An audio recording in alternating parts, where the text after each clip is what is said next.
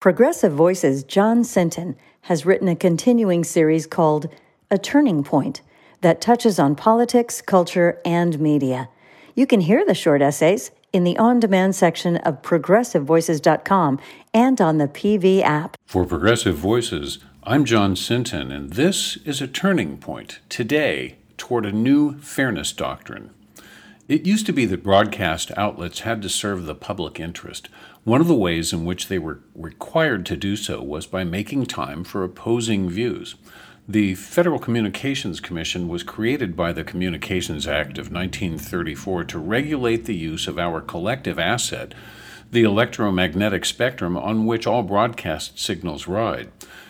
Commercial interests would have loved to have owned the spectrum, but taking a page from our national parks, which were also created to protect our collective resources, that time from developers who sought to own and exploit the Grand Canyon, Congress enacted the Communications Act. As the technologies of mass communication evolved, so did the regulatory power of the FCC, ultimately encompassing new uses of the spectrum like FM and television, as well as the higher frequencies that would come to be used for military, satellite, and wireless data transmission, including smartphones.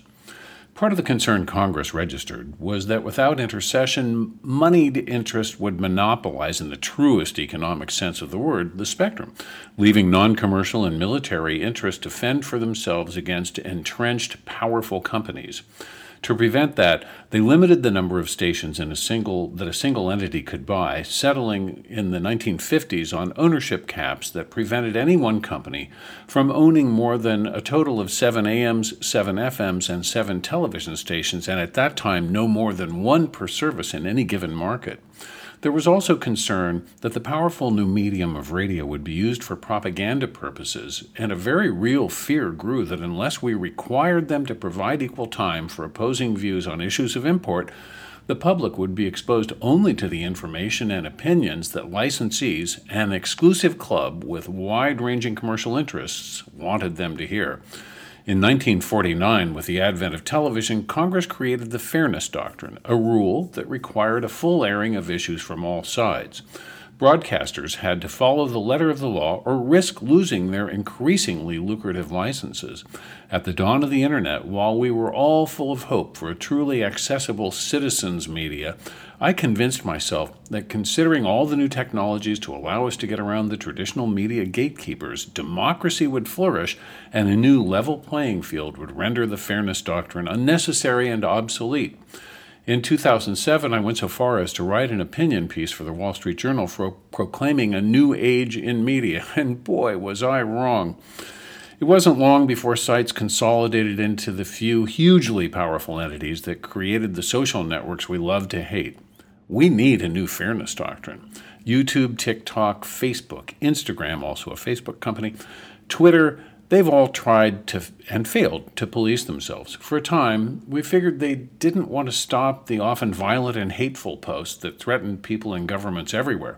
Slowly, we came to understand their terrifying secret. They were collectively Dr. Frankenstein, and their monster spewing mis and disinformation was out of their control. Industry hates government regulation. The car industry fought life-saving seatbelts and airbags. The airline industry fought refund rules. The mining industry fought safety regs. Don't get me wrong. I'd love to start on big oil, big tobacco, and big pharma, but I only have so much time here. Most consumers agree they're better off for watchdog agencies that don't have a dog in the for-profit fight.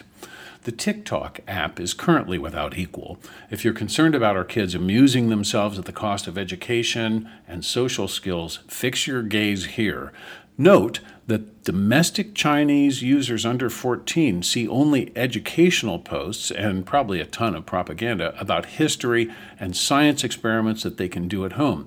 Their screen time is limited by the app itself to 40 minutes a day.